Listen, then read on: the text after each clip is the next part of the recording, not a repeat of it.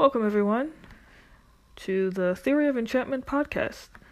I'm your host, Chloe Valdery.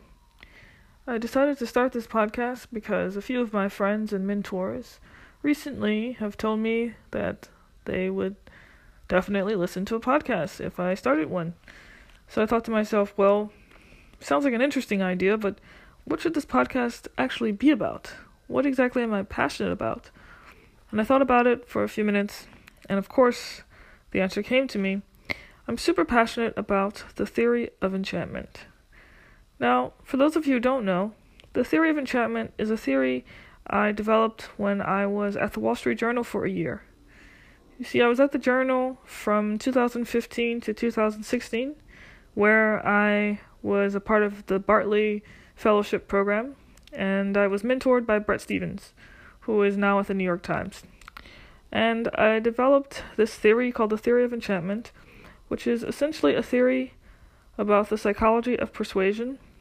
But deeper than that, it's fundamentally about cultivating connection and fostering deep connection inside of individuals and between communities, and especially in previously polarized spaces.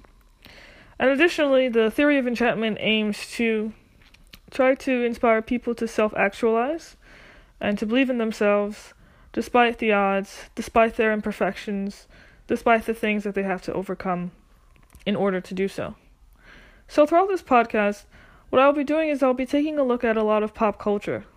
Influencers in pop culture, from musicians to journalists to company owners to anyone else who's a leader in their field, really coming up with some innovative ideas and ways to bring about connection between human beings.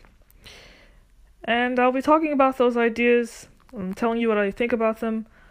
And hopefully I'll be able to interview some really cool people also who are leaders in their field, some of whom happen to already be in my inner circle. And as for the others, hopefully we can build an incredible podcast that'll be compelling enough to make them want to be on and be interviewed.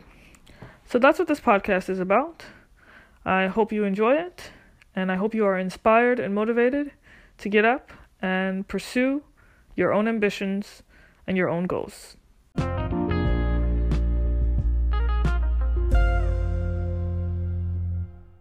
Now, today we don't actually have any guests because it is the first introductory episode.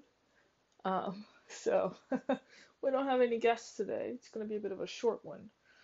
But I do want to share a story with you, a personal story with you. And this is a story about learning about identity and one's place in the world. So something that recently happened to me, an aha moment, actually. This is a story about notions of blackness, introverted insecurity, and a recent experience that transformed the way I see the world and myself in it. I grew up in New Orleans, in a middle-class family, in a two-parent home. For a brief time, I went to a predominantly African-American school, where many of the students had experiences that I simply did not have. Many of them grew up in public housing, did not have fathers, and certainly were not middle class. But as a result of parental influence on myself, I had been raised to value and deeply love education. Now, I was considered to be a nerd by some, and to be honest, I was and still am. But others went further in their insults and accused me of acting white because I turned in assignments or was excited about them, especially English Lit. Now, what's ironic is that I was excited about English literature because I wanted to be like Maya Angelou and other great African American poets who I had been forced to memorize since I was basically 6. But that's a bit of a side note that I'll come back to later. Because I was taunted by some of my peers and accused of being white, I grew extremely resentful. And to the extent that I became resentful of them, I became resentful of their experiences. They had otherized me and questioned whether I was quote unquote one of them, so I felt inclined to do the same. Because they had defined blackness as one monolithic set of experiences, I began to hate the very idea of those experiences.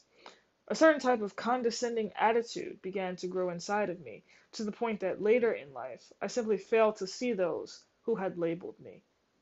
And by fail to see, I mean I would ignore people who fit the stereotypical image of those who otherized me in high school whenever I encountered them. My insecurity was such that I assumed that if I began to speak to them, they would simply prejudge me. So I just prejudged them. Now, isn't it funny how it always works this way? By fail to see, I mean I didn't fully take in their existence as we would encounter each other in the street or elsewhere. The encounter just reminded me of the bitterness I felt when being otherized, and I didn't want to feel that way again. But somewhere along the way, I started revisiting some of Maya Angelou's writings and interviews. One thing that really moved me was her insistence that we tell Black youth, especially troubled Black youth, that we so desperately need them, that they are valued, and that they are loved. Growing up, there was always a bit of a dilemma inside me. On the one hand, I had a great deal of pride in my people's culture, but simultaneously, some of those people were telling me I wasn't one of them. You can imagine such a dilemma and how stinging it must have felt. But Maya Angelou's words stayed with me. So fast forward to the present, I started volunteering with an organization that mentors kids whose parents are incarcerated. All of these kids are minorities. We do homework tutoring with them, athletic activities, and other programs. To put it mildly, these kids have quite honestly been through a lot of shit in their lives. The worst of the worst. They've seen dead bodies. Some of them have been sexually abused. Yet in this program, we demand the best of them because we so fervently believe that they can overcome and already are overcomers. We shower them with love and put into action what Maya Angelou spoke about years ago, the importance of showing our young people that we believe in them, especially those who haven't been told often enough that we believe in them and that we need them. As you can imagine, working with these kids has really transformed me. I've begun to see those who I neglected to see growing up because of the feeling of shame it brought me for making me feel different. But I now realize I have a very important role to play as a model. And once I began to see or fully take in the existence of the young people around me today who are in high school or younger and who come from broken homes or difficult upbringings, that is when I began to realize how beautiful and full of potential they truly are.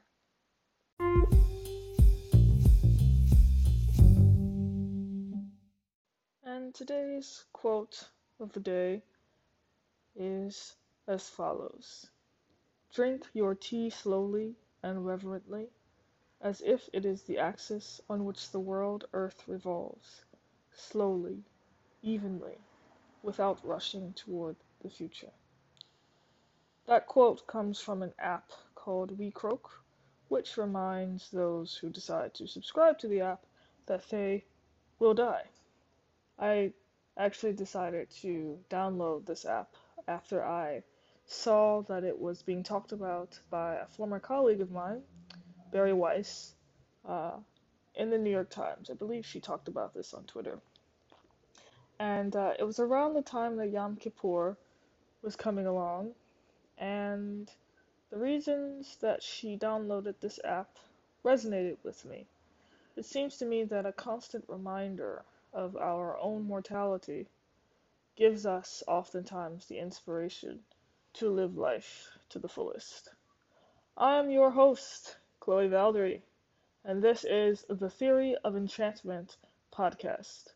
Thank you for listening.